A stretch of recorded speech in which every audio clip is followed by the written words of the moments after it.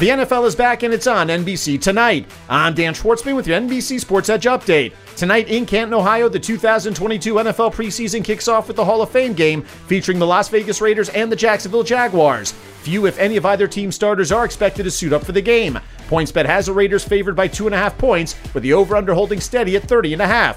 On the diamond, the Mets hosting the Atlanta Braves in the opener of a pivotal 3-game set at Citi Field. Carlos Carrasco's on the bump for the Mets, while Kyle Wright is the Braves starter. New York is laying $1.21 on the money line. In Philadelphia, Noah Syndergaard getting his first start for the Phillies as they face the Washington Nationals. Thor and the Phils are heavy favorites, laying over $2 on the money line and even $1.21 on the run line. Houston is in Cleveland. The hometown Guardians are getting $1.65 on the money line against Justin Verlander and the Astros. Cleveland is the hottest hitting team in the American League, while the Astros are the stingiest pitching staff. Although they come to Cleveland having dropped 2 of 3 earlier this week to the Red Sox, NBC Sports Edge analyst Drew Silva likes Houston on the run line. Shame on the Guardians for not adding any offense at the deadline or adding anything, really. Houston has stumbled a bit lately, but that's the far better team in this matchup. Just earned a 6-1 win in Wednesday's series finale against the Red Sox. Zach Plesac gave up 5 runs in 5 innings last time out at Tampa Bay. Go Astros. The over-under is set at 8, shaded ever so slightly to the over. Central Division leading Minnesota hosting Toronto tonight. Sonny Gray's on the mound for the Twins, who are even money to knock off Alex Manoah and the surging Blue Jays,